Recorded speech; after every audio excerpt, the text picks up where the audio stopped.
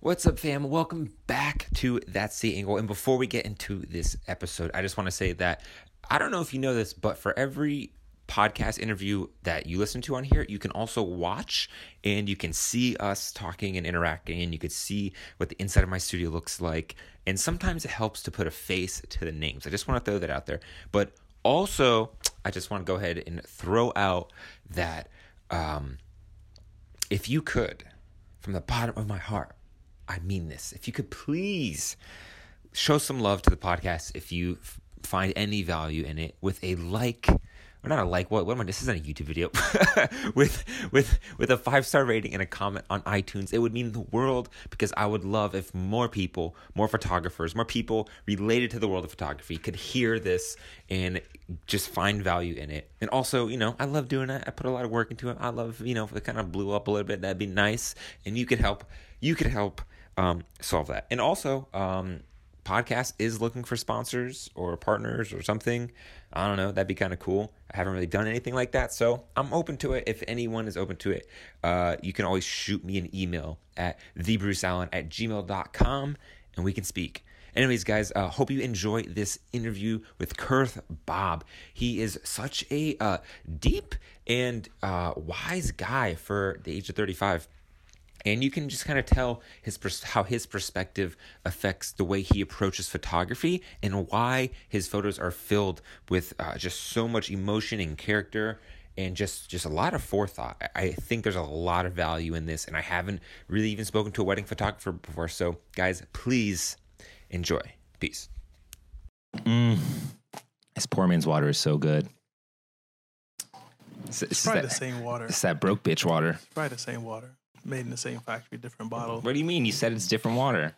I don't know. Like sometimes I drink water and I could like taste that acidity in it. Mm-hmm. You know what I mean? This water always seems to be pretty well balanced to me. Like I don't feel like I'm drinking acid. Yeah, try to keep the mic like relatively close. Like here? Yeah, perfect.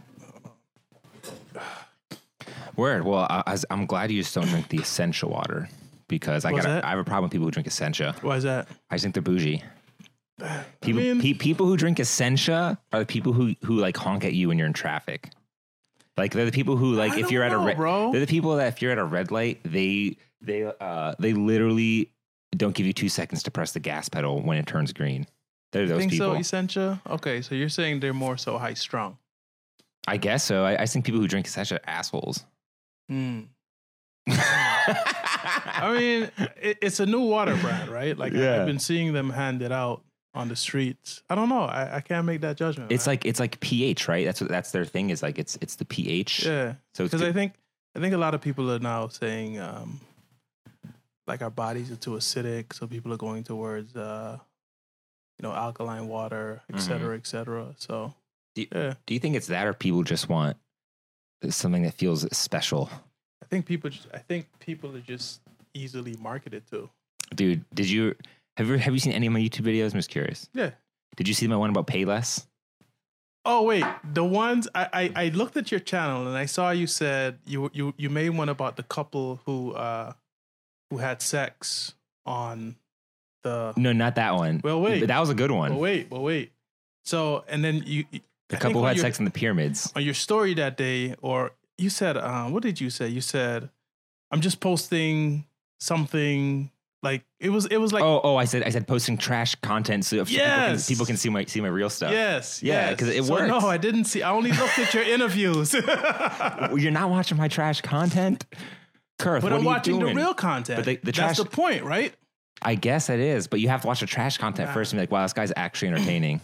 I mean, if I have like sources of entertainment, if I like run out but I rather watch your interviews with other photographers. Yeah, I mean, I guess I'm like half joking when I say it's trash content. I'm meaning like I'm literally just reporting on things that are like viral and current. Yeah, just you're because catching the wave. It gets clicks, and then also it's in my realm of photography stuff, right? Mm-hmm. And then it's like, oh, what's after this? Oh, he does other videos. Let me click on his interviews, and then I'm hoping they go, oh, the interview's really good too. It's the hook to the rabbit hole. Yeah, that's exactly all it is. That's all it is. Yeah.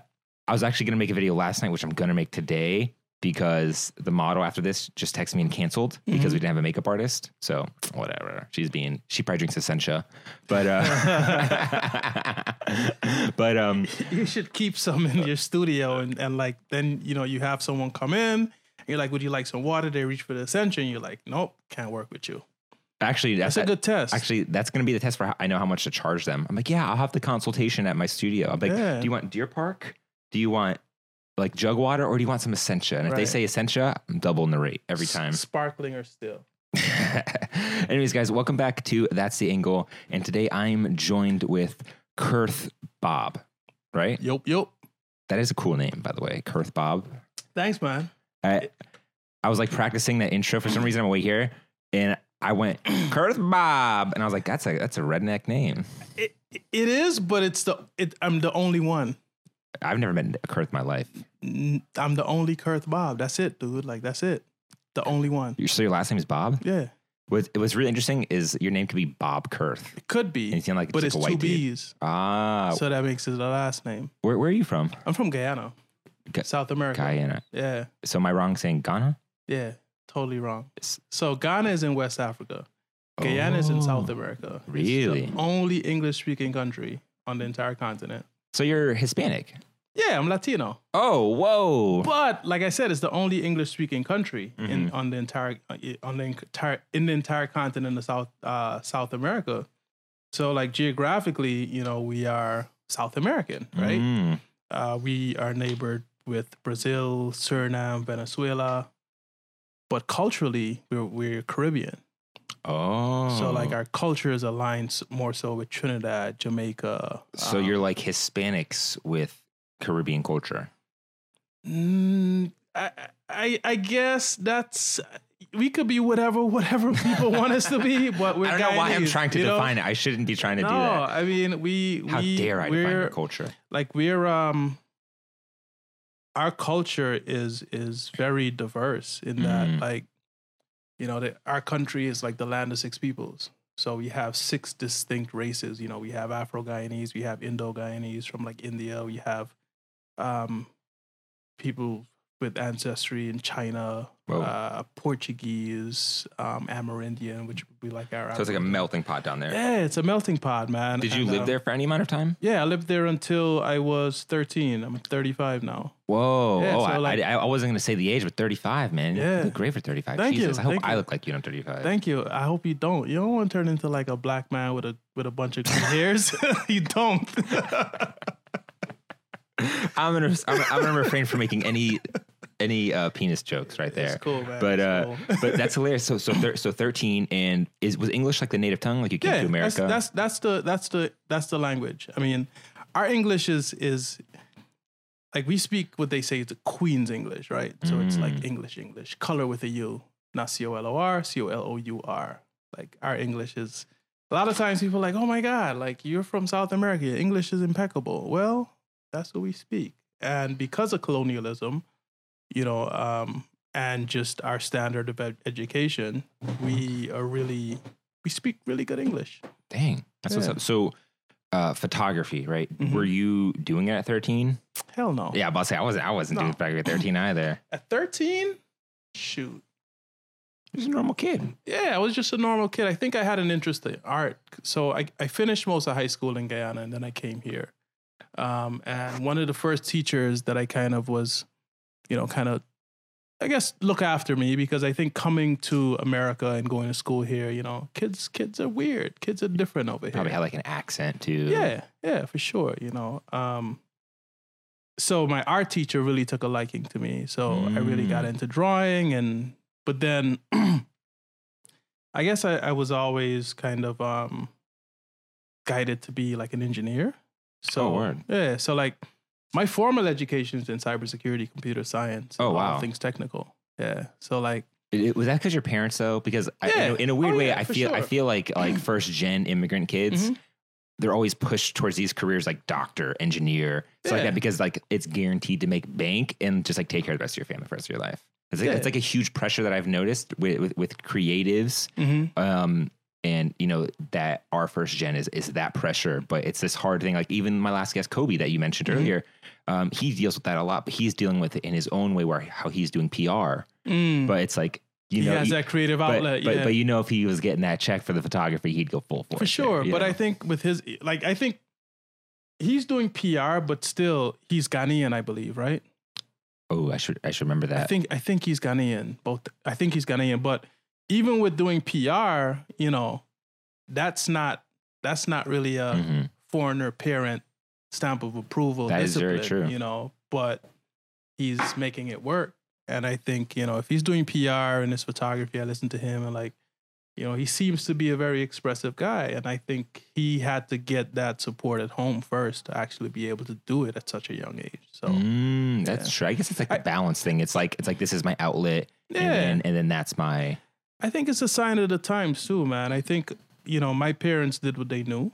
You know, I think parents who are a bit hipper or more contemporary, they're like, yeah, you know, go out and be whatever you want to be. That's certainly the way I'm going to parent, or the way I parent. It's like, because I think making a living isn't necessarily tied to a career or vocation, right? What do you mean? I don't know that I can sit here and say, well, my daughters and my son would have a better chance of making a living if they were a doctor. They'll just have a better chance of making a living if they like not live in quiet desperation, right? Just kind of go out there and just do their damn thing. Whatever it is, like just putting yourself in a position and so you're encouraging your kids to pursue their passions. Yeah. I'm just encouraging them to be like, whatever you do, I think it first has to start with like having kind of a mantra of excellence, right? Like whatever it is you do and a little bit of grit, like whatever it is you do, just do it, like do it well. And eventually you're not going to pursue your passion. I think the grit is the important part there. Yeah. Like, you got to, for anything that's not cut and dry, like working an office job, you got to have that grit and like that stomach of, you know, that uncertainty, that doubt, that insecurity. And it's like, I feel like powering through that is so important to just growing up in that and actually establishing yourself and actually making it your living. Yeah, for sure. You know, there's that sort of uncertainty with anything. So are you a full-time photographer? Yeah, I am. So you dealt with that, right? Yeah, I deal with that every day because I left my career in cybersecurity earlier this year. Whoa, congrats, man. Thanks, man. And yeah, you know, like some days I look at my booking and I'm like, cash flow's low for January. What am I going to do, right? And you got a family, so I can't imagine that pressure on you. Yeah, it's a lot of pressure, but I also have an amazing and supportive wife. I need to find me one of those. Well, yeah, good luck. No, I mean that. Good luck. Like, yeah, good luck. That's one thing you need a lot of luck in pursuing. So she supports you. Yeah, absolutely, man. I mean, true and true. Like right now, my wife makes more money, and that's not a bad thing. Like we have a really good partnership, and yeah, she's like, because she's seen me do photography since we've been dating, right? She's seen kind of the different avenues I pursued, where I've taken my work, some areas I'm working in now, and she's like, "Yo, like you're good, just do it." And I'm like, "I'm scared." Was that she? So she pushed you into it. She didn't push me into it. I set it up in a way where I was like, okay, this is the year I'm gonna jump. Nice. But she's definitely given me momentum. Wow. Forward. You know what I mean? Like she's never been like, you sure? That'd be such a different situation if she was like, I don't think it's a good idea, Kurt. It won't be my wife. Ooh. It wouldn't. Dang. It just wouldn't. Because not to say I would leave her, but I know the partner I chose. That's very true. That's very important. Like you knew going into that. Yeah. Dang, man, you got to figure it out on the wifey thing, bro. That's what's up. A wife that supports their creative, man. But my wife is also creative. Right? Like okay. My wife and I have so much in common in terms of our upbringing and like our career paths. Like she's in cybersecurity. She's doing consulting. I did consulting for a while, and but she's also this amazing painter, like artist, right? Like she is the artist in the family. Like she's just so good. I'm the hustler in the family, right? So is that how you guys met, battling digital monsters, doing cybersecurity? No. We met through a mutual friend. Oh, okay. Yeah, no. So you said that before you made the leap, like you prepared. Mm-hmm. What was that? Like, what was that? I'm really curious. I think like preparation, it's there's so many different aspects to it, right? So you prepare like financially, like you figure, you know what's my revenue really looking like? Can I sustain? True. You prepare there. You prepare mentally. You prepare spiritually. You prepare, you. It's like a lot of times we have these really hard questions, right? And the answer only comes when you say, well, what's the worst that can happen? Facts. Right? But you never ask that question, what's the worst that can happen? You spend time spinning the worst that can happen for me. Mm-hmm. I go back to being a cybersecurity engineer. There we go. Shit. Right? It's easy, right? Right.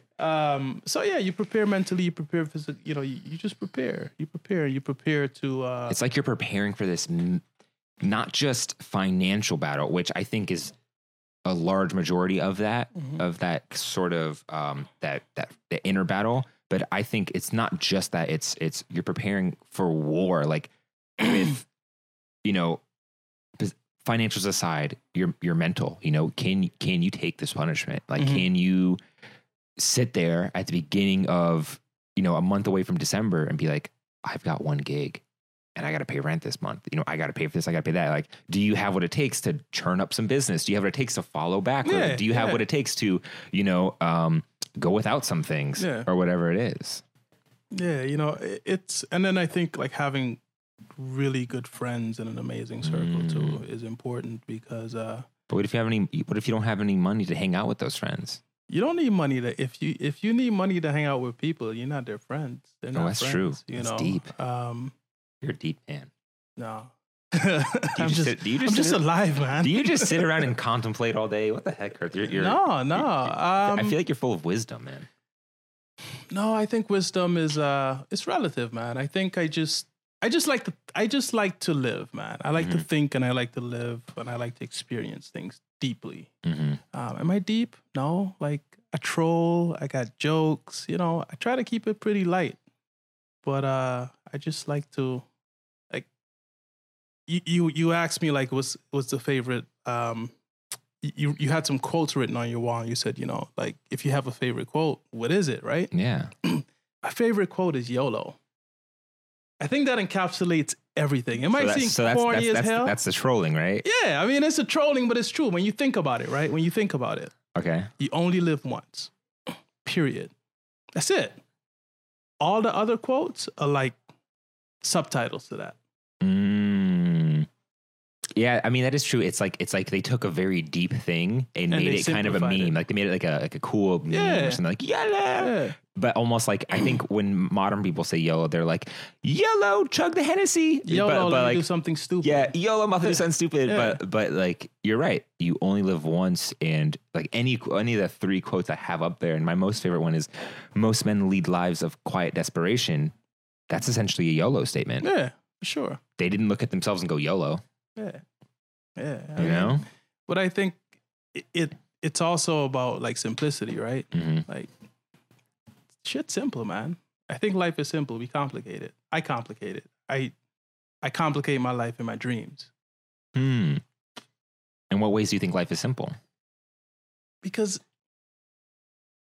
I think all of the answers and all of the great pieces of wisdom have already been discovered, and we have access to them. So, you ever watch The Wire? Nope. All right. So The Wire, you know what it is, right? No. The Wire is a show. It's based in Baltimore, HBO series. I think it came on like in the 90s. Okay. But critically acclaimed. It's like modern Shakespeare. Okay. It covers a story or stories around the heroin and drug trade in Baltimore. The policing, the legislations around the legislation around like the policing. It's just multiple layers. And there's this one character. He's like, look, man, you want it to be one way, but it's the other way. Right? And I think a lot of times in life, we want it to be one way, but it's really not. that way. It's the other way. And that's where I think we complicate it, in that we don't truly understand, or we don't always understand or appreciate kind of the simplicity of it. You know, it's like, yo, like if you listen to music or you appreciate art or you read, I don't know, spiritual text, it's the same thing. They're telling you the same thing. Like, it's simple. What's that? It's like, if I were to say like life is simple and these guiding principles, it starts with love, it starts with empathy, it starts with understanding. It's so easy to say life is simple. It's so easy, like life is simple, but then it's like, no, oh yeah, well, I have all of these things to worry about. But I just told you, I complicate my life in my dreams. Like when I'm sleeping, when I'm not doing nothing, I'm worrying about stuff. Like I'm complicating it. You know what I mean? I think worry's a big one. I think that's a big complicator of life. Is another quote that, or I don't know what it is, but it was like a Buddhist quote. It was like, only worry about something only worry about something if there's something you can do about it. If you can't do anything about it, then there's no point in worrying about it. Yeah, it's like, dear God, please grant me the serenity to accept the things I cannot change, and the understanding. It's the same shit. It's simple. Like one of the things I like preparing as well. It's, I believe in reading, because why not? There's a lot of information in books. So, I read probably like 50 books in the past year. Whoa. Yeah. Are you a very, how do I say, not emotional, but you cherish moments and things like that? Absolutely. So that's all my work is about. And that's, and that's interesting, because when I look at your work, you have an uncanny ability to catch these moments. And I guess I saw you mostly shoot weddings. I'm sure you've done other stuff, but what I've seen is weddings. But you have this uncanny ability to catch these sort of moments that are just quick. But to catch moments like that, you have to be prepared. Like you almost have to foresee these things, and you have to be ready for that moment. Does your effect on like life and simplicity like go into your work on things like that? Yeah, for sure. I mean, one of the simple parts of being like living, I think I'm discovering, is simply being present, right? People say life is short. Life is short. Really not that short. You're just distracted as hell. And your time's being wasted. I think I tend to slow down. I tend to be present. And, a lot of people know me for my wedding work, but I also do a lot of street photography. Do you? Yeah. And I've had some of my street photography in galleries, published in books. It's a very similar concept, though. It is, because what other way is it to be present than to actually go out there with an instrument and capture a moment that describes life like that, right? There's a very there's a very big correlation between the street and the wedding. Yeah. Oh, absolutely. You have to almost spot the moment and get it. Yeah. Or anticipate it, right? Exactly. Anticipate. And a lot of the work that I do is just around the human condition. It just so happens that a large body of that focuses on this celebration when two people decide, we're going to say I do. And it pays really well to do those moments too. I think wedding photography pays well. I think it could pay better though. Really? Yeah. I'm not gonna ask you your price or anything like that, but that's interesting you say that. What makes you say that? Because I think the genre has a bit of a stigma to it. Really? I attended a workshop. Yeah, it does. It has, because it's such a low bar to entry. That's a fact. Right? Like you can literally just you can sit. You can attend a wedding, take pictures, and launch as a wedding photographer the next day. That's very true. Right? That's very true. You can't really do that with other genres of photography. That's true. That's true, because if you try taking photos of fashion and say you're a fashion photographer, everyone can see through your bullshit. You're not. Yeah, because Well, do you think it's because weddings have these moments that are so picturesque to begin with? Like when you think about it, there's so many moments in a wedding that are already set up to be beautiful. You've got the florists and the designers and the dress and everyone's all done up. Like, is it because it's some of these shots are such a home run already that you'd have to be an idiot to mess this shot up? No, I think it doesn't have to do with anything but like it being laid out. I just think that there's enough information in the world. You know what hip hop sounds like, right? Yeah. And you know what weddings look like, right? Yeah. So there's enough information in the world that you already kind of know where to drop your little dime in the pool. Like, okay, if I want a wedding picture, if I want to jump out there as a wedding photographer, I need someone in a dress, someone in a suit, a cake, a first kiss, rings. Like the context has already been built. Yeah, right? you just need like a big banner image on your profile and some good font on your Squarespace. So profile, like now it's my work my work is wedding related. Mm-hmm. But those aren't the pictures I look for, right? I don't make those photographs in the way where I'm thinking like. But I'm sure you have to take some of those. You kind of have to because you don't want that screaming bride. Really don't, man. Really? Every bride I book sees all the weddings I've shot that are still available online and proofing. So that way they know what they're getting into. Yeah, and because I'm more so a documentarian / storyteller. Try speaking to the mic a little more. You can move it if you need to. Yeah, my bad, dude. Because I'm a documentarian, you can just literally move that shit. / storyteller, and again, life is simple, right? Like you cry and everyone cries the same way. So when I'm able to capture a genuine moment or a fleeting moment, I know it's real, and the people who look at it are going to know it's real because more than likely they have the emotional capacity to empathize with that moment, or they have a memory of experiencing that moment. Like everyone's been happy. You've thought about this before. Yeah, of course. It's my work. Think about it all the damn time. Some people go through their work and just be like, I just do what I do. Nah. It's because it's important. It's important to the people who commission me. And it's important to me, right? Like, I know that everybody, this may sound grim as hell, but everybody at a wedding is going to die one day. Everyone everywhere is going to die one day. Exactly. But when you take that into consideration and you say, you know what? Here's grandma. It's not the bride or groom, right? How do I want to make this picture? You want to make it the best picture you can make, period. To enjoy before we die? No, because at some point, that picture is going to be the only thing that's left of them. It's like the photographs you showed me in the book, right? Yeah.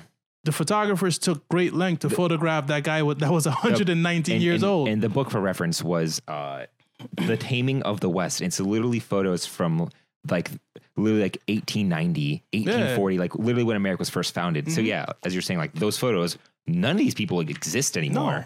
But their photos live on. But now I know that there's a guy who was like the last chief that was 119 years That's old crazy. Someone 1900. Someone it's crazy. 150 years ago was living 118 years old. Right. And I mean, his face looks like a straight coarse leather. His face looks like he's lived. Yeah. His face looks like he's seen some shit. Yeah.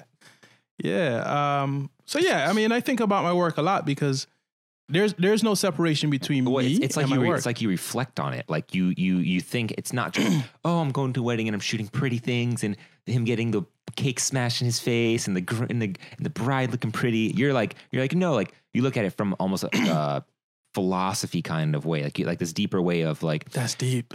Yeah. In this way of, it's not just these moments, but how can I preserve these moments in the best way so that when they're dead and gone, their kids, their grandkids could look at this and be like, wow, like our family was beautiful, or like that captures the essence of what it is that they were, and that's a really cool thing. So recently I attended a workshop in New York. Tell me about this workshop. This really dope, Chris Buck? I don't. So I am so asinine to the wedding industry. No, he's not a wedding photographer. Okay. He's he is a commercial editorial. He's a badass. So he's just killing the game essentially. Yeah, but he's been around for a long time. Okay. How much was the workshop? I'm just curious. It was a lot of money. Okay, a lot, like more than 500. Yeah, so it was a significant investment. Chris Buck, the fuck. I mean, but look, man. Okay, so the workshop. If as far as like investing in yourself, that's the best thing. You go to the gym. Facts.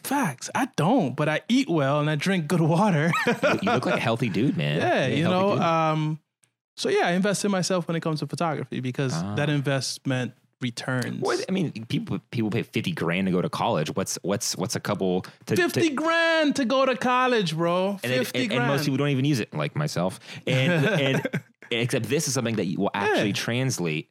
Yeah, I can see the return on investment like the next time I go shoot. Dude, really? So, dude, tell me about this. I'm so curious. I've never been to a workshop either. So the workshop was it was good, right? Good workshop. But one of the things he said, yeah, definitely worth the money. One of the things he said is he said, you know, make photographs for the future. Ooh. And when you think about that, like if you're not making photographs for the future, you're kind of doing the medium and the art form a disservice. Because it's almost a permanent timeless medium. Photographs. Yeah. Not make it for not the chasing future. like photographs with fairy lights and glasses next to neon. No, I mean, but even that stuff you're kind of making for the future because at some point it's going to be like spot color, maybe. And in the future, people are going to look back and be like, no, we shouldn't do this. So what was he saying? He was saying make timeless photos. He was saying make your photographs to the future. Mm-hmm. Essentially, don't worry about if people get it, right? Think about what your photograph is going to mean or could mean tomorrow, 10 years, 20, 30, 40, way past you're gone, way past after you're gone. And it stuck with me. And like, that's essentially what I do in weddings. I make photographs of the future because I tell my couples, I say, look, you know, you're going to enjoy them, but wait until your children see them. Ooh. And the children see them, right? Like you ever look at like some old pictures of your family? Yeah. Conjure up a bunch of questions like, damn, like that's what phones look like? Yeah, I literally thought about my great grandparents in their garden behind their house in Massachusetts. And I'm just like, whoa, they had a garden, like they had banana trees and shit. I'm like, what was their life Balling, like? Right. Yeah, what was their life exactly. Like? It then starts to conjure up questions and you want to see more photographs. Or maybe it reveals something about them too. Exactly. So that's what I think about photography now. Who knows where I'll be tomorrow, 10 years from now. But that's kind of where I am now. Yeah, I mean, it's not surface with you. So what is that stigma that you mentioned? What is the wedding photographer stigma? Is it the fact that anyone can do it? Is that what you're saying? Is it the fact that any girl can with a? I don't want to make fun of mommy photographers, but like anyone can shoot a wedding and call themselves a wedding photographer. But you're different because it's what is it like? What am I? No, it's not so much I'm different. It's the wedding photography is bigger than me, right? I think there is a stigma around wedding photography because there's so much of it, and you see the same thing over and over and over and over and over. Like you when you describe wedding photography, you're like this and that and this.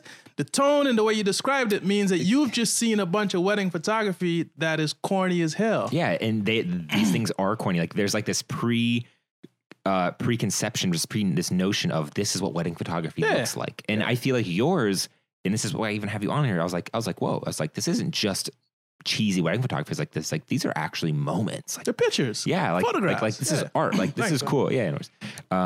Like this is different. Yeah, it's different. And I'm learning. It's like, oh, his approach is different. You know. Yeah. So you tell me that when you're shooting a wedding, you're just like in the corner, like, where's the moment? Or are you? I'm not in the corner for sure, but I'm like I get really close to my clients. Really? I don't shoot with a telephoto. Oh, really? What do you shoot with? Like, what's your go-to? You want to know my settings? Oh, no, actually, I'm fucking with you. I want to know what focal length you're shooting at so I know how relatively distant you are. I typically shoot with like 35 or so 24 to like 85 is like my range of focal length. Like zoom lens? Nah, just prime? primes, yeah. Nice. So like sometimes I make pictures and I'm like, here. Why not? Why not? Right? Like they hired me to come be a photographer. They've seen my work. They may not be as familiar with what it takes to get the work. But it may seem a little weird, maybe. I don't know to them. Weird as hell. Because sometimes, you know, like somebody might be doing something and I might just sit there and I might just wait. Like I literally just sit there. Like you. Yeah. Like I know I know that something great is happening. So I get into position, right? This photographer, David Hearn, he was like, yo, one of the best pieces of equipment you could have as a photographer is great shoes. Because facts. Shit. you got to move. Yeah. When you're shooting a wedding, do you find yourself getting in like a zone? Yeah, always. Like, do you find yourself in this zone where you almost forget about the whole party and the fact that everyone's watching you run around this bride and groom or run around the building with your camera? You know what? Or are you aware of that? I don't. Here's what I think about that. And this comes from my experience in street photography, right? I'm the same way in the street when I photograph street. Mm-hmm. I have a 35 millimeter camera, one focal length, no zoom. And I go into the space that I need to go into to get my picture, and then I leave. Mm-hmm. I don't believe people give a rat's ass about what you're doing or where you're moving. I don't. Like, I think we're just too kind of like, we're too self-conscious at times. I think that is some self-consciousness. You know what I mean? Like, I think that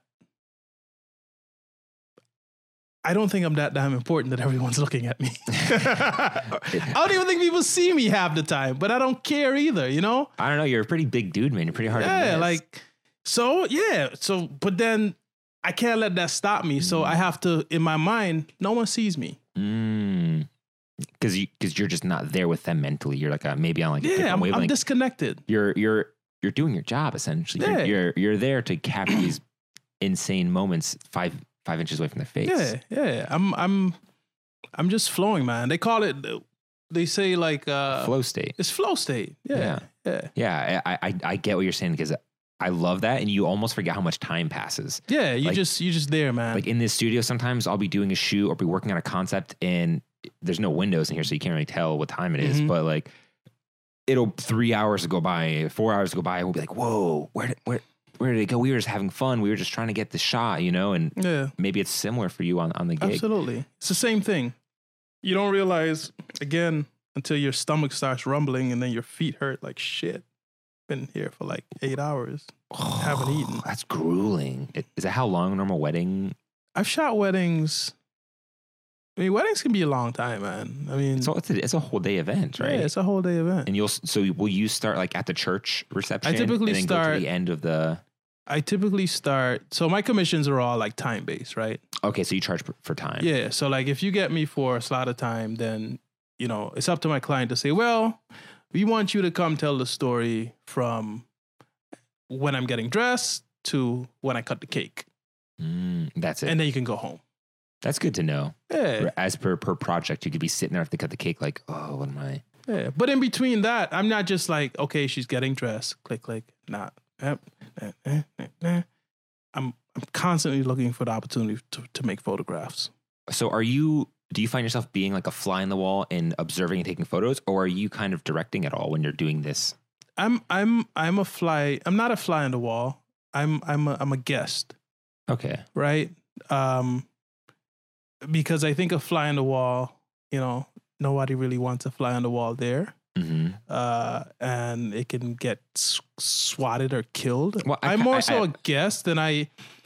Okay. If you're asking, do I direct moments and orchestrate them? I meant it in a way, not so much that like you're a pest, but you're there and you're just completely hands off. Like you're just there taking photos. You're never gonna be like, hey, maybe try standing here for this shot, or maybe you try to frame shots. Like, are you? No, it's some of that. You do that? Yeah, it's some of that. I mean, because when it's all said and done, I have to create a good product. Mm-hmm. So while I wish I could be, super photojournalist man.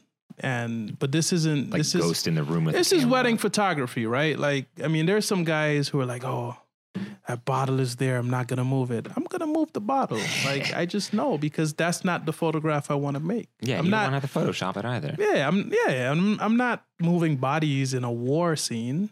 A lot of my work is influenced by war photography. What? Yeah, like that's war photography, and that's the real stuff, man. I mean, war photography is some crazy stuff. You're shooting just not at anyone. You're shooting at your own people, but you're getting shot at, which is crazy. I mean, I would definitely want to tell a photo if I was taking war photography. I don't know if I'd want to be rocking that 50 mil. This guy, what's his name? He said,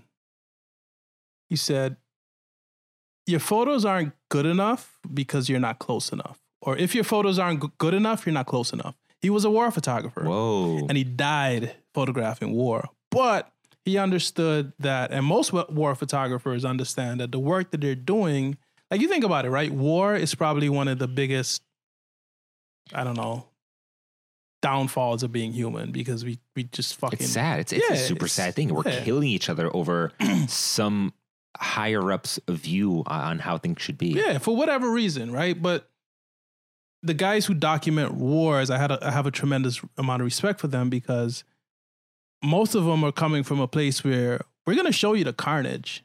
It's real. And you're going to get off your ass, and you're either going to, be more involved in the political process, or you're going to change the way you see another group of people. Well, it's real, because to just hear about war and hear that troops are in Afghanistan, you don't see people getting their heads blown off. You don't see us blowing their heads off. And you think it's casual? Yeah, because you're so disconnected, the same way people might feel about the farm industry, But when you see those photos of this is real life. These are people just like me and you getting their brains blown out. It's like, this is more real than we thought it was. Yeah. It connects you to that moment. Yeah, it's like, photographs of conflict and just civil discourse have changed the world. You think about Tiananmen Square man, right?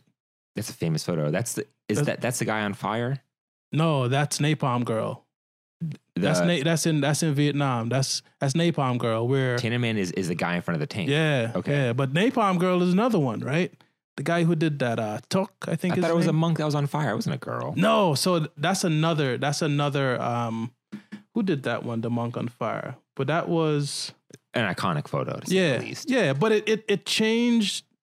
That's also Vietnam. It changed the way, like the whole. We're kind of in this hyper information age, right? Mm-hmm. So you think about the 60s when Vietnam was happening, and you're like, okay. Damn, here's one photograph that hit the press. And everyone's like, damn, that's what the hell's going on over there? Off of one photo. Off of one photograph. And then it's like marches. You got this whole flower pot. Like you shift the whole culture. Very limited information then too. Yeah. So now, because we have, like information is just crazy. It's like, poof, poof, wake up. Just, poof, poof. But there's so much shit, right? But there's also shit that is... there's shit that is engineered to make you think and feel certain ways. So you get bombarded by, I don't know, pictures of, I don't know, what do people, I don't know. But, so what about it is it that makes the war photography so special? I mean, besides the obvious battleground scenes, and it's also like the people who are affected in those countries or wherever it is too. Yeah. That stuff's nuts too. The behind the scenes in the trenches, these guys are like sleeping in piss. Like, yeah. How does that inspire your photography, and how do you draw inspiration from that? Because it tells me that people have gone through a lot more to get a photograph than I ever probably go through in my life. So why not? Why should I not work hard? Why should I flinch instead of, pressing the shutter? Why should I be self-conscious about being in front of Why should I give a room of 100 if anyone people? Sees me? Right. Like, here's a guy here are guys out here in the world who getting like freaking round zooming past their shit. They're not flinching. Stick to the frame and shoot the damn shit. And they might have had to change film, which is even worse. Exactly. Could you imagine that? Right. Jesus. I got like big ass memory cards. Yeah, right. Cushy shoes and a nice suit and insulated. Yeah, I'm probably gonna eat like steak at the end of the night, and I'm like, these guys are eating rations, hoping their film doesn't get wet. Right. I mean, that's a whole different world of photography. I mean, at the end of the day, they're still doing the same thing, and that's they just had to use film. That's what they had to do. Yeah. But it's just documenting that moment, telling stories. But that's the most extreme point of photography I could think of. Yeah, I mean, wildlife seems pretty insane. But have you ever been to the museum? I have. Oh, have you ever seen the memorial for all the photojournalists who've been killed? No. Oh my God, dude! No. You got to see it. It's on the second floor, and it talks about war photography. I can't believe you missed this. It talks about war photography, and it's literally a 50-foot wall just full of portraits of all photographers killed in battle. Like, and it's just like, whoa. Yeah. Like and there's some really cool like photos of the photographers being, like, someone took photos of them, and it's like them literally in a conflict zone, like changing film, or them like looking at their settings or something like that. It's like, that gave me a crazy appreciation. Like, while you're saying some stuff, I was thinking about that exhibit. I'm just like, wow, like these dudes literally put their life on the line. Put their lives on the line. They put their reputations on the line. You think about for what? Why are they doing it? Because they believe that the story has to be told, man. You know, like you think about the photographs that came out of Abu Ghraib, the prison in Iraq that we ended up shutting down, right? Where you had like people on like leashes with dogs barking at them and shit. Like someone was like, you know what? I might get in a lot of trouble for this. I might get seen doing this, but I'm going to do this anyway. Someone took those photos, right? Yeah, someone took those photos. I wish we had a TV screen right here and we could pull this stuff up. Right? Oh, I need to get that so bad. Just Abu Dhabi. Yeah. That's crazy. So that affects your wedding stuff, which is nuts. Yeah, I mean, it just affects my approach to photography. It's like, just get the shot, man. Anything necessary. Anything. Yeah. I mean, I'm not gonna die. Well, shit, I might die at a wedding, but knock on wood, I don't. But are you gonna get hit in the eye by a cork from a champagne bottle? How are you gonna die at a wedding? Maybe, I don't know. I could like. It's a happy fall. moment. I mean, I don't know. Do you drink at the weddings? Like, do you ever take a drink from the people, or are you like super? I would, I have, but I'm working. What's wrong with having a drink? It just loosens you up, right? You know what it is, man? It's not so much about like having a drink. I'm not going to do anything that's going to impact my ability to work. Facts. Right? I wasn't trying to incriminate you there. No. So like, I've drank with my couples. My couples are cool as hell. Because in a way, it bonds you a little bit too. Like I've shot events and people like, here, have a drink. I'm like, sure. You know? Yeah. But if I'm like, I'm dehydrated, I'm probably going to get a headache if I drink this and I can't make pictures. Like making pictures is way more important. I'm not going to drink. It is. Yeah. I was just wondering that because I feel like at a wedding, everyone's like trying to get you drunk or something. Like everyone's like, oh, let's get him drunk. Ho, ho, ho, ho. I know my grandparents would for sure. Yeah. They try to get everyone drunk, even if you're working. Yeah. I mean, yeah, it's a party, man. And part of the way I approach it, it's like, hey, I'm a guest. So like I say I'm a guest, so I dress up I wear like a full suit. Yeah, you gotta look sharp. Yeah, I don't look like, hey, park my car. No, Are you rocking the like double harness and stuff? I used to. I don't anymore, just because of just the way my mechanics as a photographer doesn't support that shit. So what do you look like on the job as a wedding photographer? Me? Yeah. Shirt, tie, suit, comfortable but smart shoes. I look like people, like I show up to my... No, but like, are you rocking like two cameras? Yeah. It's just like the one camera? Yeah, two cameras. Two cameras, yeah. And do you like, is it like strapped around your neck? I'm just so curious. Just like old school camera straps. Oh, man. yeah, okay. Yeah. Like two cameras. I think the harness looks so weird. Like I always think it looks too aggressive like sometimes. Magnum PI. Yeah, like it looks like you're a police officer on duty, but instead like you just have cameras instead of guns. Like it looks just too aggressive. I just don't like it. I know a lot of my friends use it. I used to use them. I haven't used one in like 5 years. And the guys who make the whole fast system, Matt and those guys, they're photographers themselves. So they solve the problem. Facts. But for me, it just limits my range of motion with my cameras because like my camera's on my body. I can't like grab it off real quick and stick it on the floor. It kind of gives you this much space to work in, and I need the whole freaking space to work in. I need to be able to put my camera anywhere. Is there... How many weddings do you think you've shot by now? Just off the top of it. It's like rough, question, just man. rough. And let me ask just for context, how many years have you been in the wedding game? So I started shooting weddings over 5 years ago. Oh, right? wow. But it was more so, I was second shooting, I would say I got serious about weddings and my photography in weddings around maybe 2 to 3 years ago. Okay. Yeah, I had an experience that just changed my perspective on photographs. I essentially lost someone who I loved, and the only thing I had of them was a photograph, and the context in which that photograph was made was special to me. So, like, for me, photographs they preserve memories. They do. I took that with me, and I was like, okay, so here I am going to people's weddings every weekend. Like, I can't phone it home. I can't just phone it in. Phone it in is the term. I can't just phone it in, right? I can't just wing it. Like, my shit got to be tight. And that's when I did things. I invested in myself. Like, I got educated. Like you knew you were going to start taking it seriously, so you put more effort into it, I guess. Yeah. And just real quick before I lose a thought, where you say that about the photo, it's just so morbid, but I've been purposely taking a lot of photos of my grandmother because she's the oldest person in our family. And it's weird because I want to have those photos for when that day comes. We have all this stuff behind. Well, the photograph weird, I was mentioning is my grandmother. Yeah. Yeah. So yeah, you know, it's different when you're like, that light bulb goes off. Like, that's why this thing is so damn important. But it's weird because I probably shouldn't be so conscious of the fact that she's probably not going to be here in 10 years. But why like, not? It's like if you think about the fact you're going to die every day, you don't want to think about it. You know what I'm saying? Like, it's probably not a good idea. I don't know about that, bro. I think if you think you're going to die every day, you wake up with like an appreciation, maybe, and a sense of freaking purpose. I guess, but like, I don't want to think about my grandmother not being here. I think that's the sad part. You know, that's the thing. Look, that's one way to look at it. I think if you understand that time is finite, you're going to love on your grandmother crazy. You appreciate the time, I guess. You appreciate it. You know what I mean? Like you wake up and you're like, today might be the last day.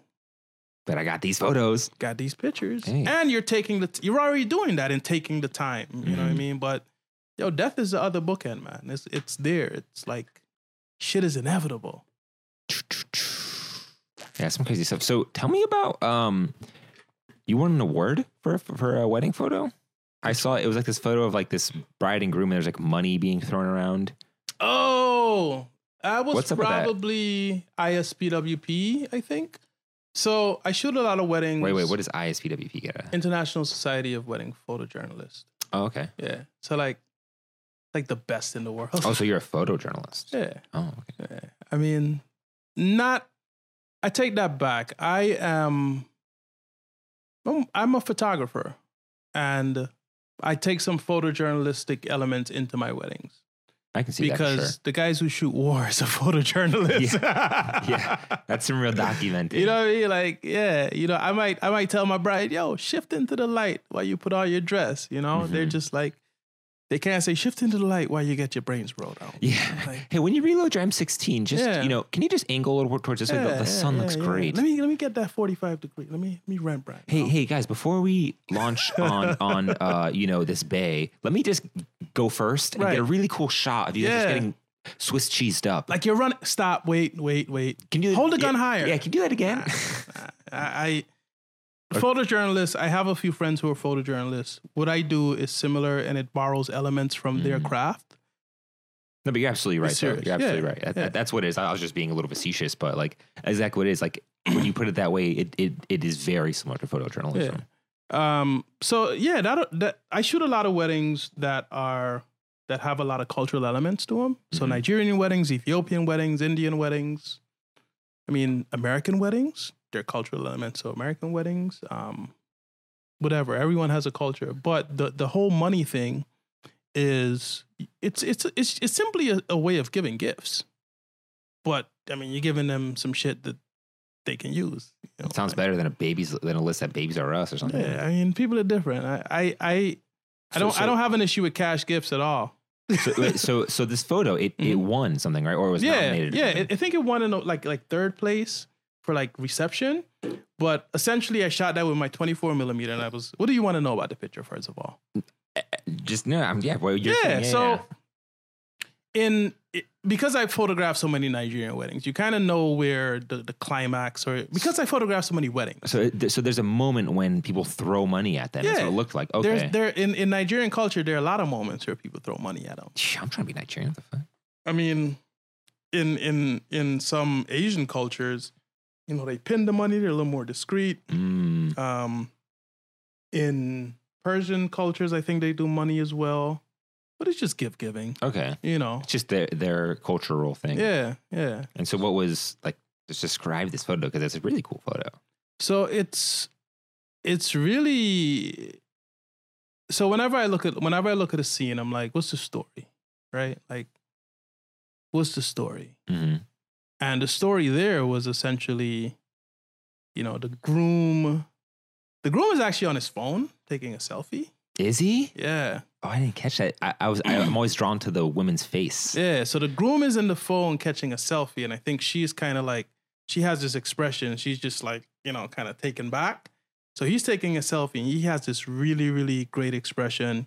And then you have all these people throwing money at them. So it's like, oh, that's a story for me, right? And that photograph, there are a couple of different elements. First they're happy. They're being showered with gifts. But then where the making photographs of the future comes in, it's like there's an iPhone in the picture. Oh, were you conscious of that when you took it? Yeah, I'm conscious of everything that I put in my frame. You're hyper conscious, dude. You're so aware of shit. I'm alive. I'm alive. But that's like a whole nother layer. I would have just been like, oh, this is a cool moment. Like, let me catch it. But you were like, no, it's a cool moment because the phone is in there. Well, the phone being in there kind of a lot of wedding photographers bitch and moan about, oh, I don't want people to take pictures. I don't want to see phones. And I don't care. It tells of the time. Like these are the times we live in. Like if I go to a wedding and there are a bunch of millennials and no one does this, I'm like, you guys are like robots. That is weird because it's so funny to look at old photos where they had phones. We love those photos now. Yeah. They seem timeless because they had the old ring, ring, and to us, we're just so desensitized to it. But that, like you said, it's that timeless. It tells a point in time. Because we think we're that important that this is like the last iteration of cell phones that's ever going to exist on the fucking planet. Bro, we're going to have cell phones built into us. Absolutely. We're not going to have to be carrying this. The singularity, man. It's going to be like a lens or like a neural implant or something like that. Yeah, it's coming. So it's already there. It'll replace our cameras. We'll just have a zoom button on the side of our face, right? Maybe. Flash coming at my palm like I'm Iron Man. Maybe. Just hold the flash. Nah, but then how are you going to hold a camera with your hand? You don't need a camera. It's like in your eyes. Guess. Like eyeball cameras. That's a good point. But then everyone could have it. So then what's our point? Will photographers, will we be obsolete at some point? I don't think so. You don't think so? No. That's like asking if musicians are going to be obsolete. Because the price of a piano and price of musical instruments came down significantly over the years, right? I think it's like saying, will musicians be obsolete because of digital music making it easier to make music the same way digital cameras make it easier to take photos? Yeah, but because I don't really think, the gear helps and the tools definitely are an important factor. Mm-hmm. But ooh, I got you. That was a good. I've never thought about that either. That's crazy. You think about it, right? You make your photograph first with your eyes and your mind. It's true. If you don't have I guarantee you bring someone into the studio and you're like, yo, do what I do. Here's everything. Exactly how I set it up. Do what I do. Like, what? They're not going to be able to do it. Because they don't have the vision. That's the point of being a creative, right? That's the human element. Right. Like, we're creatives and there'll always be a space for creatives.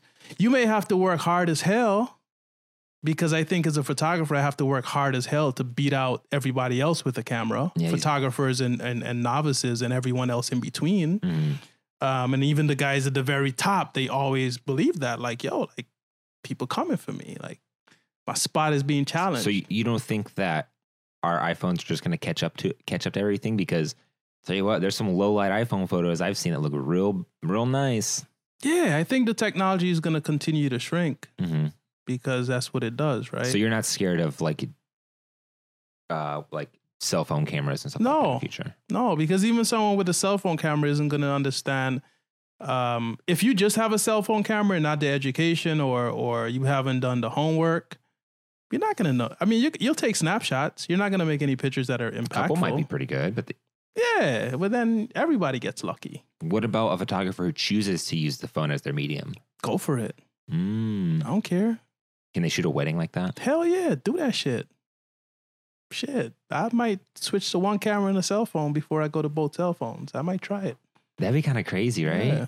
Like that way, maybe it's already formatted for their phone. What do you mean? Like, a photographer, as most people consume photos in a vertical format. While we do shoot portrait, a lot of photos can also be sideways. Right. So I mean, it's just kind of a crazy idea. It's hey, my second shooter. Oh yeah, you're gonna be using the iPhone 10 for this the whole time. Wait, what? Yeah. Look, you're gonna make Instagram videos the whole time. What? I have a friend, probably one of the best photographers I know. I've seen some stuff he's done with his iPhone, and I'm like, dude, that it kind of irks me sometimes. I'm like, you're annoying, man. Get out of here.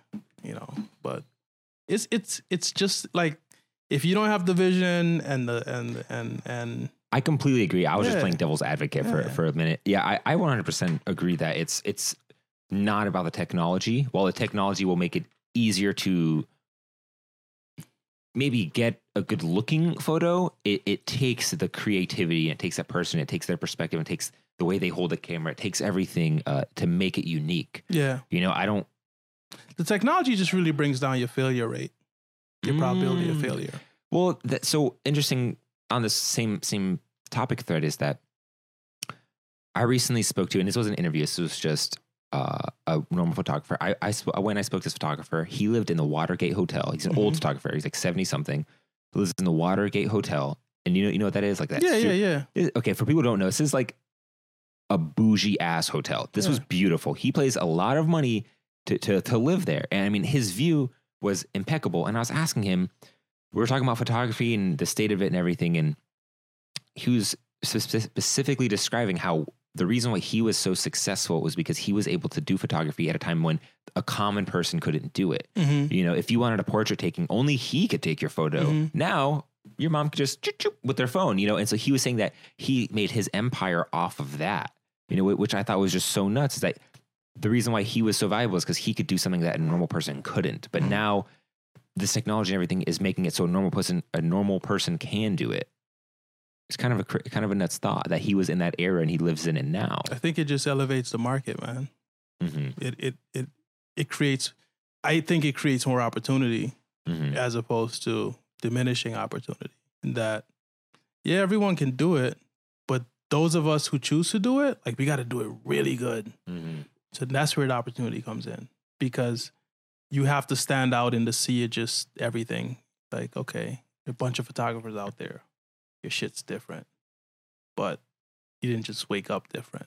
I think it's a positive thing. I think now more people can appreciate good photography, so they know it when they see it. That's true. Yeah. Now that everyone is more visual based, maybe they have an appreciation for a good photo. So that's why they hire you. It's like you see all the snapshots, and then you see a photograph, and you're like, that's different. That's why. Yeah.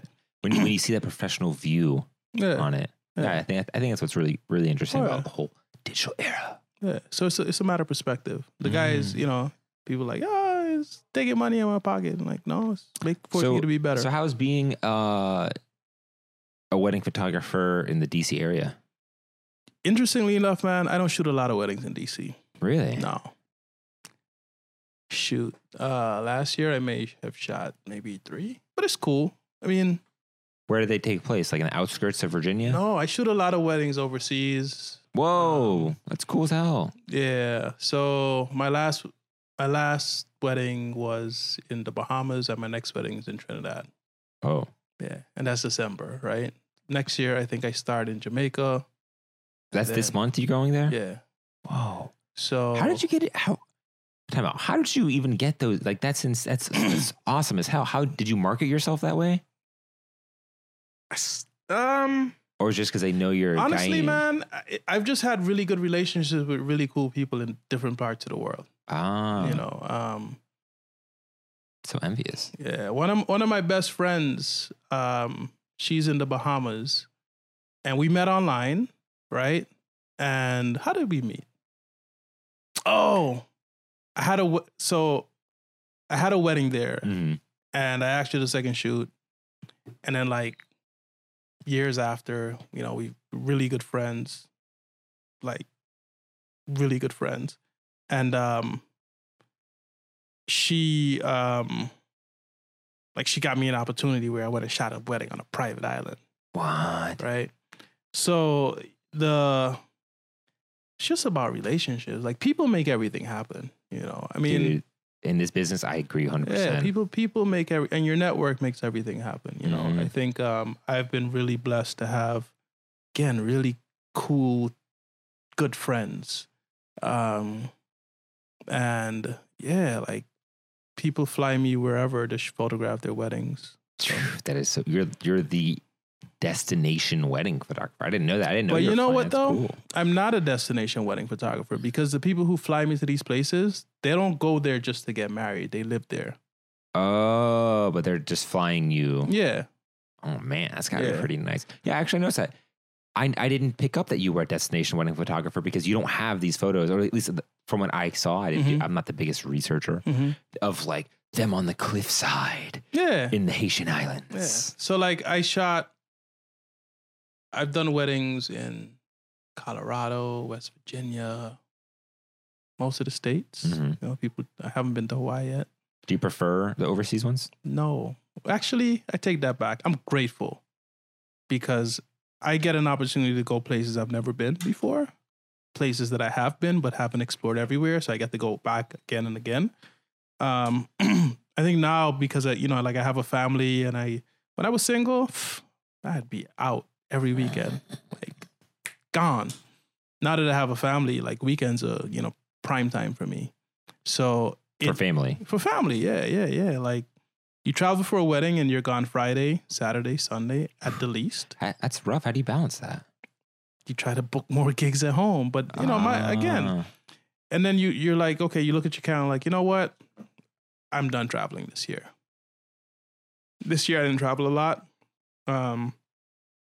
just because we have a 1-year-old, and I wanted to spend more time at home. And I like being at home. I love DC. I'm actually this coming year is when I intend on attacking or bringing the DC market into the fold, so to speak, right? Like really targeting DC brides and saying, okay, I want to do more work home so that I can shoot, go home. What do you mean targeting DC? Like you just telling people, or? No, just marketing myself more to the DC market. Okay. Yeah. This is a nerdy photography podcast, but how does a wedding photographer market? Is it just like Facebook ads? No, I mean, there's how I market. I'm not the best marketer, but it's mostly relationships. Same. That's how I do it too. Yeah, mostly relationships, man. I was just curious if you had some sort of like crazy formula of like, okay, I run a split test Facebook ad campaign. I don't even know what that means, man. Yeah. See, that's probably good. It's good, but it's a point of ignorance that I need to fix. Like I need to understand marketing better. But that's an interesting perspective I haven't had on the show, is that a photographer full time with family and just that dynamic, because it usually is weekends when we're working. For some reason, when everyone's not working is when we're working. Yeah. We're like waiters, the same schedule as them. Mm-hmm. It's nuts that you balance it. So do you feel like you're doing a pretty good job at that? You could always do better. Mm-hmm. I think I'm doing what I have to do, because, I think, I'm doing a decent job at it. I can do better. I am going to do better.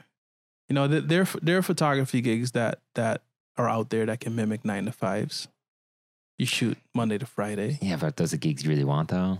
Why not? Well, I mean, I thought you were trying to tell a story and emotions of someone's wedding. Who has weddings? But I do 4 p.m. on a Tuesday. I do a lot more. So I do a lot of portraiture. Okay. I do a shitload of headshots. I do some commercial work. I do some advertising work. It's just the fact that the wedding, like right now, my wedding photography, I just have a lot of it. And so I'm wrong to call you a wedding photographer. Yeah, I mean, you're not wrong. That's one of the hats I wear. But I'm a fine art photographer. I've had stuff in galleries. Do you not like to be pigeonholed? Is it like you just want to be Kurth Bob the photographer or Kurth Bob the wedding photographer? You know what? I don't really worry about that, right? Mm-hmm. Because nobody can pigeonhole me. That's just right there in their thought. Like, I know what I am. Or your Instagram's all wedding stuff. Yeah, but it's just Instagram. True. Right? Like my clients that find me to come do headshots or like editorials of them, they know what I do. Mm-hmm.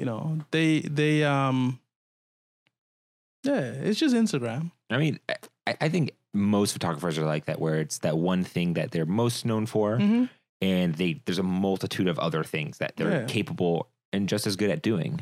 Yeah, like I have another Instagram account, KurthB_street, right? Street photography. Yeah, it's street photography. Mm-hmm. But from that account, like I've gotten so much, like I've gotten some commercial work. Really? Yeah. That's interesting. Like people's like, oh my God. I should check that out before I interview you. I want to, like I got last year, one of my photographs got in World Street Photography book. So it's an annual book of the best street photography in the world. Whoa. Yeah. What was that picture? I can show it to you. Okay. Yeah, that's but cool. I can't show it to everyone else. But I can show it to you. Okay, yeah. Well, but yeah, like we'll just have to describe the photo to people. I actually want to show it to you because I think it, and then you could describe it or you could hold it up to the camera because I'm gonna get my J.K. Rowling on. Who's that? Harry Potter writer. Oh, J.K. Okay. Sorry, I've been on a huge Harry Potter. I saw that thing at night. At night, I just put on a Harry Potter movie, or I finish them. Now it's like the unfortunate, not the unfortunate. That's the Fantastic Beasts. And I just fall asleep to them. And now you're watching, Fantastic Beasts. I get like 15 minutes in, and I fall asleep. No, I only get it to fall asleep. So like maybe I'm like scared of my own thoughts when I'm about to fall asleep or something, right? You're complicating your life in your sleep. Yeah, I don't want to know how I really feel before I fall asleep. Hold on, Jesus Christ! I'm also just talking about something. So weird. that's like some of my street photography. So, but which one won the thing? I'm actually trying to find it. May be on there, but it's a guy. It's a kid on a bicycle. Are you? This isn't in America. Let me see. These photos aren't in America. No, that's Haiti. They're in Haiti. Yeah. Do you find that street photography in places like Jamaica and Haiti is more interesting because it's really because I kind of feel like when and try to find that photo maybe, but I kind of feel like when I travel, I'm way more inspired by that culture than I am in America. Shouldn't be though. I don't think you should. Well, it's because it's new, and so it feels new, and you feel more inspired. I think it's because you're not looking. Like So I've done a whole series of photographs in like 2 streets down from my house when I take my girls to daycare, right? Mm-hmm. And what I realize is that like part of being a photographer is you get to appreciate shit that no one else sees. It's like the secret superpower. Is this that photo? Yeah. Oh, this is DC. Yeah, it's DC. I think I've seen this kid. That's a sweet photo. Okay, so for those who don't know, it's a group of kids in DC riding through the streets of DC in traffic. A close up. It's this really close shot too. You almost get hit by this bike. Yeah, that's why he flipped. Yeah, meet a bird. this kid is popping a wheelie on this really aggressive looking like dirt bike thing, and he's literally flicking him off, looking at him straight in the eyes, and flicking him off. And it's literally like you're this close and you're passing by him. Yeah. Wow, that's a cool shot. I've seen this group of kids a lot. Like riding Gallery Place. Yeah, riding through and popping wheelies. It looks cool as hell, but that's the best photo I've seen of that. Thank you. I've been doing photo shoots during those times, and I've only ever just like got him running by. Okay. It's a great photo. Yeah. So like my work, and then I have like landscape stuff that I've sold. Mm-hmm. Now I'm really into portraiture though. Really? What about it? Because I love stories. Mm-hmm. I realize that there can be a story in just a singular being. I don't need a bunch of chaos to find a story. I can find a story in you, like just you. Mm-hmm. Find a story and find a moment where someone looks at the photograph and they get the message, if that makes sense. Yeah. So you're saying model, white background, single light. Maybe. You're finding a story. Or 5 lights. What? What do you need 5 lights for? Maybe like 2 backdrop lights, an underlight, a top light. It's light. Like light. Whenever I light a portrait, I have my go-to setup. Which is? Like 3 lights. Bruh. Right? What does it look like? What is what? Well, it's the giant secret and you can't tell me. What does the lighting setup look like? Yeah. So it's like 2, actually it's 4 lights. This is like if I'm shooting just seamless headshot, right? It's like. Is this like a corporate headshot or is this like an artistic headshot? It's like corporate headshot. Okay. That's like my go-to, right? Okay. Like 2 side lights, edge, key, background, done. 2 side lights. Yeah. Backlight. Mm-hmm. Front light. Yeah. That makes sense. Yeah. Simple. It's not, people like 4 lights and like, no, like chill. It's a lot to juggle. It's not. Key light's the front light, of course. Yeah. But it's like some of the photographers I admire, like Arnold Newman, Navad Kander, like Joey L. You know who Joey L is? Nope. I don't know who any of those people are. But like light is the essence of photography. You can't make a photograph without light. 100%. So now you tell me now, like my kid, I probably have 10 speed lights, and I can light every single part of the image that I want to light and expose. I'm gonna light that shit. That's interesting. You know, because it's that's my palette. If I wanted to shoot this room and right now it looks like this, bring this shit down and I light the parts I want to light. Yeah. For a while, I was really caught up on one light when I just started studio photography to get into it. And I'm slowly getting into multiple lights now. Like, I'll do like 3 or 4 lights, but I'm always curious because sometimes I feel that people just have too many lights and it's just not necessary. Like, are the side lights really necessary in that setup? I don't think that you should feel any kind of way about how many lights people have. It's like saying you have too many lenses. True. It's lighting for me, and everything that I do in photography. What's your approach to lighting? My approach to lighting, I build it. So you start so if I'm using 5 lights, I'm probably gonna take 6 frames, right? Like light 1, see what it's lighting. Light 2, see what it's lighting. Light 3, see what it's lighting. Bring them all together, see how it looks. And then my final, like I build it. Yeah. That's how most people do it. But lighting, I mean, the basis of the photograph is light. Because light dictates what we see. We are the shapers of light. Yeah. Like it dictates what we see. So that's my approach. Light what I want people to see, what I want to expose. Yeah. I'm just curious if you had like an approach. If there was like an approach to it or something. I don't know. I mean, I'm just like, I'm now exploring light too. Really? But, like studio light? Yeah. Like I light a lot of, have you heard of the MagMod system? MagMod system? No. Yeah, so you can put like grids on your speed lights, snoots on your speed lights. Yeah. Okay, yeah. Magnet mod. Yeah, I know what it is. I've seen a lot of event photographers use it. I don't know. I only shoot speed lights when I'm doing events. I normally use strobes in the studio. Okay. Yeah, like I have a couple. I have like a AD600, the Godox system. But it's just light, man. It's just really expanding your vocabulary. So one of the things I think wedding photographers or people who get quote unquote pigeonholed as wedding photographers, they don't understand how versatile really good wedding photographers are. You can put us in any fucking situation and we're going to light it and we're going to shoot the shit out of it. Because that's what we go through every single weekend. You go to... That is true. You're put in some crazy situations that... Yeah, you don't even know, like, there's no set. Yeah. That's true. You don't have so much control, I guess. And you out there dolo most of the time by your damn self. Adapting, yeah. Like I've shot weddings where it's like, this room is dark as hell. I need to bring out 5 speed lights so that the room looks like there's sun shining in. Or I need to light this from outside the window. Like, really? Yeah, you gotta adapt, man, and flow and just figure it out. That's some next level stuff. A speed light on the other side of the window coming in like it's light or something. Yeah. That's cool. People have done, I've seen, like, I learned that technique or like that idea by watching a guy who shoots advertising. Right? Like he was shooting on set and this window, I want the light look like window light. So he just took his big ass B1 outside and he just blasted it through the window and it was beautiful. Jesus. That's next level. Yeah. That's something you would never learn unless you saw that. Yeah. That's so Or crazy. you try it.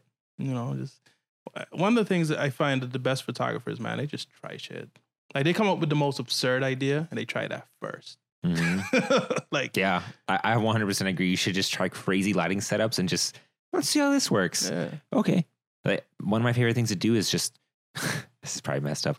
Models who want to collab, I'll say, yeah, sure, yeah, we can collab. I'll keep it super low key. Let them do their own makeup, maybe some styling tips, and I'll say, okay, well, I'm just going to be experimenting with lighting. I let them know, like, I'm just experimenting with lighting. So I'll try just crazy lighting setups that I think of or that I had in mind, and that's literally, I'll just sit there and I'll just experiment with light, and maybe they'll get a photo if one comes out. But most of the time, that experience turns into me finding a lighting setup that is very unique, and I can use, and I can use it. It's like reps in the gym. Yeah, it's reps. It's reps. Because it's hard. If every shoot you do is high pressure and money's on the line, you can't experiment as much.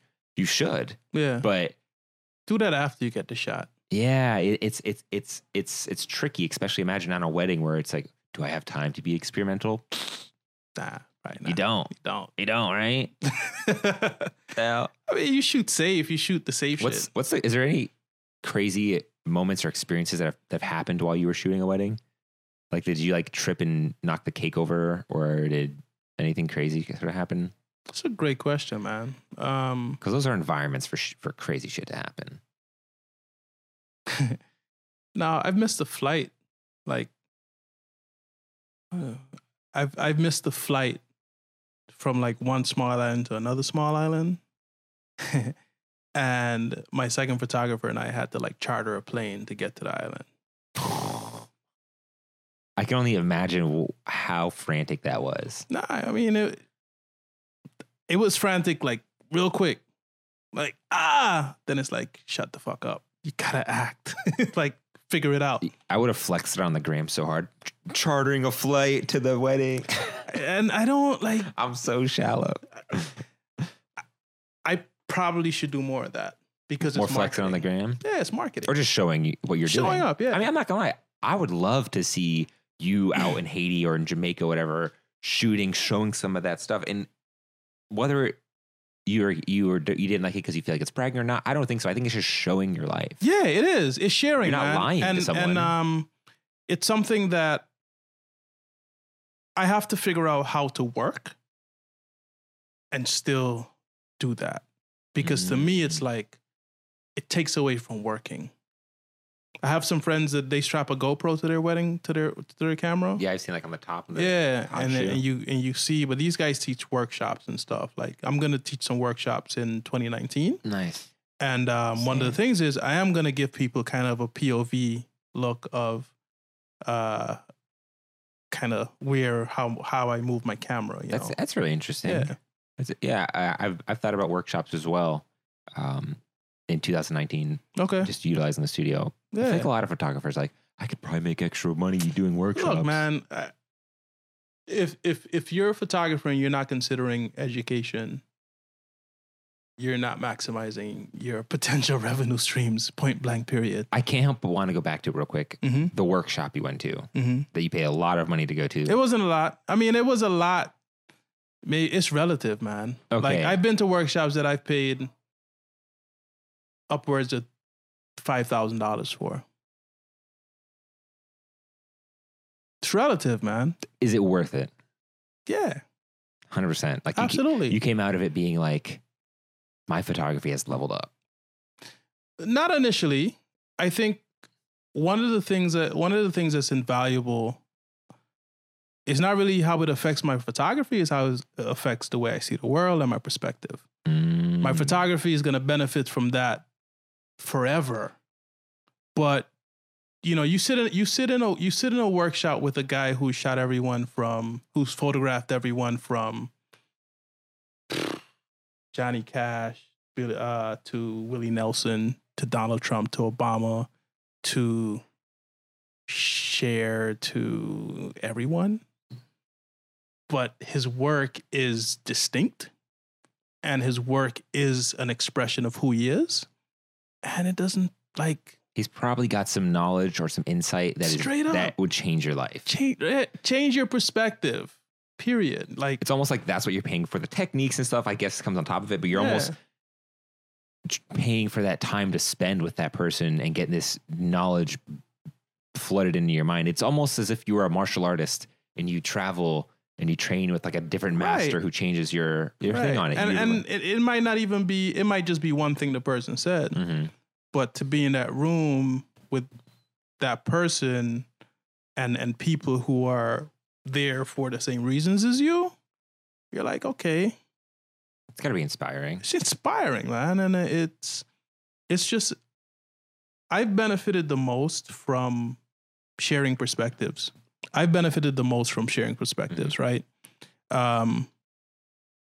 Because a perspective can shift your entire paradigm. Like, shit, I never thought. What the fuck? Like, and then you're like, oh my God, I can apply this here. And then everything changes. Right? Perspectives. Perspectives, man.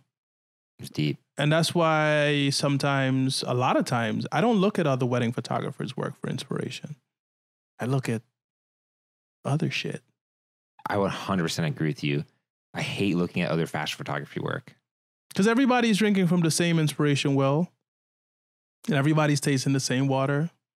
And everybody's putting out the same thing. And you may not want to think it, but it does affect your thought process. Absolutely does. So you see behind the camera, those pieces I tear out. I always should be very careful about what I put up there because it literally translates into my work. Yeah. Like I will find myself being inspired and I'll take a photo and then I'll be like, wait a minute, why is this so similar to that? Like it influences my thought processes a lot. Like literally the day after I put up that photo where it's like a great fashion photo, but her head is just black because there's no light there. I was here shooting and we we're like, hey, let's try something like that. And I was like, oh crap, like, wow, like it really does affect you being close and seeing this stuff. It does affect how you shoot and how you operate. Someone wrote that you're like, if you're a photographer, a huge percentage of what you put out is a result of what you've seen. Right? So I know for like, I get inspiration from movies. You ever seen Mr. Robot? Hacker. Yes, I saw. Okay, yeah, I saw like. You ever peep the compositions in that? It's amazing. Cinematography is amazing in that movie. But I look at movies and I'm like, that's a different way to put the subject in the frame. I 100% agree. Movies have the best inspiration in them. Yeah, you just gotta be quick enough to freeze it. And like, okay, good. Burn that in. When I go out, I know that there's a possibility that I could put my subject here. You start there, right? And then you're like, okay, good. I know that I can use this crazy lower right-hand third of the frame. And then you're like, what do I want to say in this little third of the frame that I know is possible? Yeah, it's really interesting. I feel like we should be drawing a lot more inspiration from cinematography. It's just a bunch of pictures put together. It is. And the way they do it is it's just moving. But to be able to tell a story of the person, their hand here, their hand there, that's how you give that emotion. Yeah. It's so powerful. And then like music, art. Like I go to the art gallery all the time. Love it. And I look at paintings and I'm like. Do you ever directly draw inspiration from stuff? Yeah, all the time. Like do you ever look at a portrait or a photo and you're like, okay, I'm gonna try to do something just like that? Yeah, all the time. Same. All the time. But I never stop there. Yeah, that's where I start. Yeah, it starts there. Yeah, and then you're like, what do I, and then you're like, based on my situation, my subject, move this, do that, you know. I think that's so important. Yeah. And random, but I draw a lot of inspiration from track covers on SoundCloud. Like I listen to a lot of SoundCloud music, and the art for the tracks are always really amazing. I draw a lot of inspiration, especially for my fine art stuff. There's shots on there that come from just shitty SoundCloud rappers or just shit music, but they had great album art. There's a photographer I'd like you to look up. His name is Brian Griffin. Brian Griffin, like Family Guy. He's from the UK, right? Yeah, did you have to like? Yeah, I'll get it. Yeah. He So last year, another thing I do is I'm festival coordinator for this festival called Focus on the Story. Okay. Well. Focus on the Story is a photo festival and series of workshops. Last year was the first year. This coming year is our second year. We're doing it at GW. And last year we had the best photographers in the world. They came, they give talks. And this one guy, Brian Griffin, he has shot, his whole career is based on album covers. Really? Yeah. Like it's interesting. It's a niche. It is a niche. It's a niche. Shooting. But you should see him like his album covers. When you say like Brian Griffin, wow.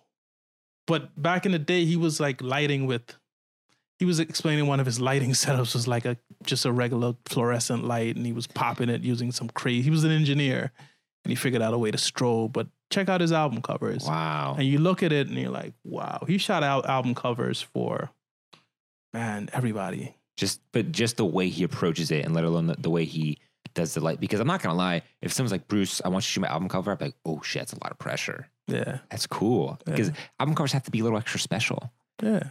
You know? They have to be a little, has to have something that really pulls you in. That je ne sais quoi. But yeah, man. So Focus on the Story. Yeah, tell me about that. It's cool. What we're doing this year is we're having a series of workshops. A lot of great keynote speakers. Last year we had people like Martin Parr, Brian Griffin, obviously. It's DC is not a photo city, but we're changing that. Facts. So there's Focus on the Story, and then there's Click DC. So Click DC is essentially a month-long celebration of photography in June. Oh, wow, I didn't know that. Where we're gonna partner with large galleries and spaces, large and small. And we're gonna like, look, man, let's just put it on the calendar so that people know in June these are the things that are photography related happening in the city. Mm-hmm. Because I think DC is the most important city in the world right now. And it's got the most attention. I mean, you think about it, right? Like, this is where everyone comes and like, I don't know, Bears or Grievance is about the man. Like, anything fucked up happens in the world, it's probably going to be a little protest in DC. It's true. This is the seat of power, right? Yeah. Or at least the conventional seat of power. And there are just a lot of amazing photographers in this city doing some really amazing work.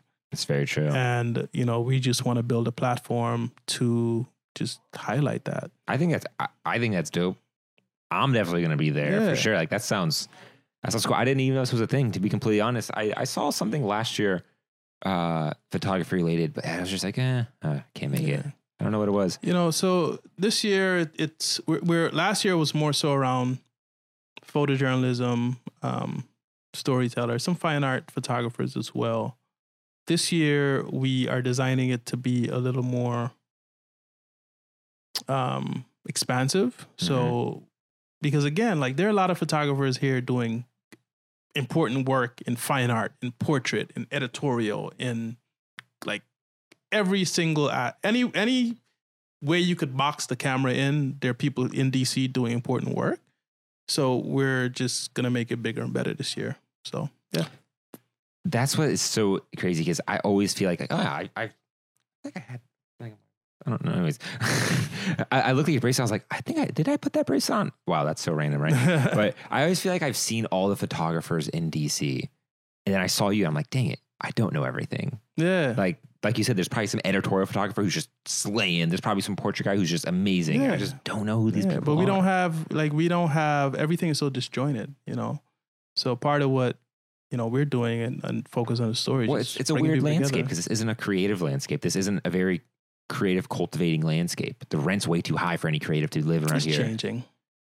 Let me know where it's changing, dude, because I'm moving in. Like, it's hard. It's coming, man. I think and the culture isn't necessarily support it. Yeah, I am a DC resident, and this is kind of like my year where I'm like, you know what? Since I'm gonna go all in on photography, let me go all in on photography. So be a part of it. I got a residency with the mayor's office, 202 Create, and I think DC. Oh, you're a part of that? Yeah, I'm a resident this year. Cool. DC, they're investing in the creative. What's the word? The creative economy. But it feels like they only invest on it in their vested interests. Like, it only seems like Muriel Bowser made 202 Creates. Look how good I did, people. Re-elect me. But at the same time, that program gives me access to a studio for free. That's very true. That's very, very true. Right? Like, I've met so many amazing creatives who are doing different things, from filmmaking to to like culinary arts to music, who are just really just dope and just offer me perspectives, man. Collect perspectives. I don't know. It's just so hard for DC to build a scene, I feel like, because the people who even appreciate it aren't here. You can have all the artists, but you need people to appreciate it. I think if you build it, they will come out. They're here. Mm-hmm. They're here. Look, DC has a really vibrant economy. And I think that there are so many opportunities for creatives to tap into that. There is money in DC. Yeah. It's one of the most opulent cities overseas. Yeah. So, it's insane. If you build it, they will come. Like, look at some of the things they're doing with Eaton. Mm-hmm. Eaton is all about creative workspace or whatever it is. And you did some work with them. Yeah, it wasn't for them. It was for a magazine. I just happened to use their beautiful hotel. Yeah. So that was cool, but they were open to it. Yeah. Even better. I don't know. I just have it sounds like such a pessimistic view on DC's creative scene. Like, I don't see many successful artists. Look,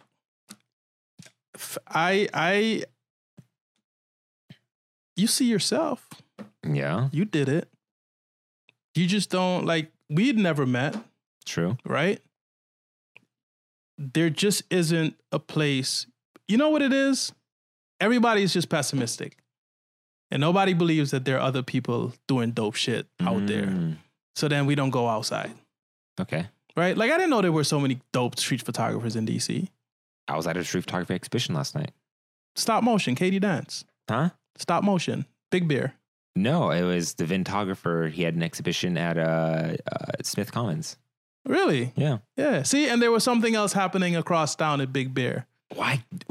Is it because there's no centralized way to know about these things? And that's what Click DC is gonna do. Hello. Hey, y'all should sponsor this podcast. I am looking for sponsors. So if anyone's listening, that's the angle. It does need a sponsor. Yeah, because your boy needs more expensive cappuccinos. That's the thing. It is disjointed as a city, but damn, there's some good photographers. Maybe that's what it is. I feel like it's decentralized. It's too decentralized. Like, there's no blog or platform that I can go to find out about all the creative events. I mean, sure, there's blogs like Brightest Young Things, but they don't cater to the art community as much. It's mostly like comedy events and performances and shows. It's not exhibitions and art shows and stuff. I wish there was someone I could follow who just knew everything somehow. Like, they just were the gatekeeper of this event's going on, this event's going on, this event's going on. Right. Follow Bruce Allen on Instagram. No, I'm just kidding. Right. No, you're right. Seriously, like that's I don't see that. I think that's what's missing. But whenever something's missing, that just means we got to create it. It's a void in the market. Yeah. And that's where that's opportunity. It's interesting that as photographers, we're both into doing something beyond photography. I think there's a lot of people who are just complacent and happy with just, they're a photographer, they run their own business, they go to work, they go home. They probably don't go out and socialize or network. But here I am trying to do a podcast, making a YouTube video. Here you are, 202 Creates. You're a part of that, but Click DC. Yeah. And what was that? The Focus on a Story. Focus on a Story. I mean, you don't have to do those things. No, you don't. Making you do those things. At some point, you just want to be enriched and you just want to try different stuff, and you just want to. You believe that at some point you just believe that there's more room for you to exist in. There's more space for you to exist in and take whatever it is you have into those spaces and, flourish and grow. Yeah, I agree. Very much trying to create the scene I want to be a part of, be the change you want to see. There it is. Yeah. And in my way, it's... So you're not all pessimistic. Oh, no, I'm not. Sometimes I just got to be a little devil's advocate to see what I can pull out of you. It's cool, man. But I feel like we're kind of getting to the end here with this podcast. This was a great one. You saw me look at my watch. That's what it's I got a 4:00 call. That's normally what that means. I'm good at picking up on these things, right? If my Tinder date is bored tonight, I'll know when she's looking at her watch or something, right? But anyways, Tinder date? I got a Tinder date later. Yeah? Yeah. I'm gonna give you some interesting statistics, man. Like, you know about that life? No, I don't. I met my wife through the and every other girl that I met. Like, that stuff wasn't around, or it wasn't as prevalent, right? Mm-hmm. But I think right now, lay it on me. I would say 80 to 90% of my couples meet on dating apps. Do you have a problem with that? No, I'm just saying. Is that a problem? That shit works. Why not? It works. Why not? But there's a stigma attached to it, because sometimes you meet a couple like, how'd you guys meet? And they're like, Tinder. And they just don't tell you. They just probably lie about it. Nah, they don't lie. I mean, it's kind of funny, I guess. They do. Yeah, but it's just really embracing the fact that technology is a part of our lives now, and we here. In a way, I mean, I know you have to go, so I'll make this quick, but in a way, I feel like Tinder matches you with people you don't have much in common with. Oh yeah, in a lot of ways, because if I was just going about my life like I do, if I meet someone, they're probably more in line with things I like, things I enjoy, because they're in the natural algorithm. Because they're in the same location as me, doing the same thing that I enjoy. So me meeting them in those places is probably, they're going to have more compatibility with me. Now, whether or not I have balls to go and spit some game is different, but Tinder, it's like, while it is purely physical based and you can be good at that, you might be matching with someone who's from. That's why you go to the gym, yo. Well, you know, look. I'm working. Me and my homie. That's what the baby oil is for. The baby oil. The Tinder profile. Bro, I'm gonna baby oil these abs. Pure fuckboy face. Pure fuckboy face. Do it. But yeah, I mean, that's a good point, though. I never thought about that. Tinder kind of lets you swim outside your lane a little bit. Yeah. It's very weird in that way, you know? Smart. So yeah, try work on the game. But anyways, Kurth Bob, dude, I really appreciate you coming on here. Cool, man. I really enjoyed this, man. Yeah. You're a very intellectual guy. Shit, that's deep. You're a deep photographer. Thank you, man. Your approach, I appreciate that. It's refreshing. It's cool, man. Thanks, man. Yeah. I try to be a professional with my photography. And I enjoy it. I love it. Hell yeah. I can tell. It comes from like a sincere place. Yeah. Well, before we go, is there anything you want to plug for someone listening in the car or watching at home or something like that? Is there anything you want them to know? Maybe where to follow you, some stuff you got coming up? Yeah. So you can follow my Instagram account at KirthB, KIRTHB. And then my other account at KirthB_street, mostly street photography, fine art. Website, www.kirthbob.com. Some of my portfolio there. Focusonthestory.org. I don't know, just follow and engage. You know? Yeah, some great resources for people. I can't wait. I'll be sure to keep people in the loop when these events come up. Absolutely. I'm literally already plotting on having all your guests come into this shitty studio and do a podcast. I'm plotting already now. I'll tell you about that when we cut. Oh, crap. I took my idea. He's doing it before me. All right, guys. Thank you for watching. That's it. And that's the angle. All right. Peace out.